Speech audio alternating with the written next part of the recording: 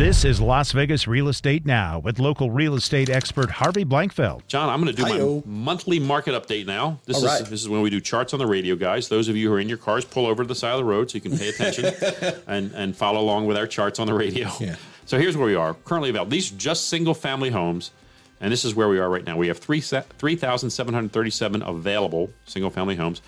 We have 4,121 pending under contract. We've sold 3,163 in the last 30 days, which leaves us a month's worth of inventory of 1.18, just slightly over a month, and our average days on market is 19. Now, that compares very similarly to last month. All the numbers are very, very close. We've had slightly more sales, slightly fewer available properties, but very, very close. 30 is about 20-some property difference there.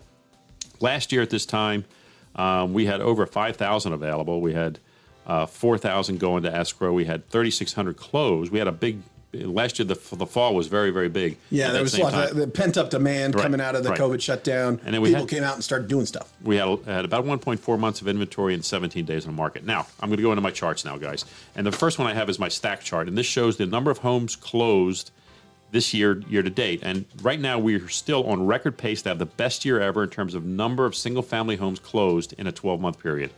We're well ahead of last year, which was a good year. Right. And the best year that I can see on this chart goes back 20 years. The best year I can see on this chart is like 2009, and we're still probably about 1,000 homes ahead of that. The next is a line graph that shows that our inventory, our amount of inventory has been increasing. We have 1.2 months worth of inventory right now. We were at a low of 0.6 back in I think May or June or April. The low point looks like March of 21.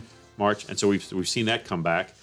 The median price, we broke a record again. Our median price went to $406,500, which is just up about $2,000 from last month, slightly up from last month. Right. And then I pulled a stack chart for verticals and high rises because it just, when I saw it in the report, it just astounded me. We've already surpassed in this October report, we've already surpassed the best year ever. High-rise condos are selling. They're going crazy right now. I mean, it's just nuts. This past month was 100.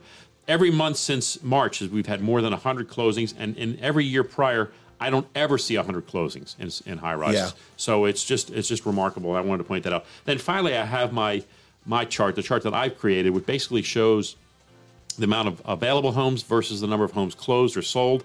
And we saw it cross over back in July some point where we went from negative a month, under a month, to a month, and now we're over a month.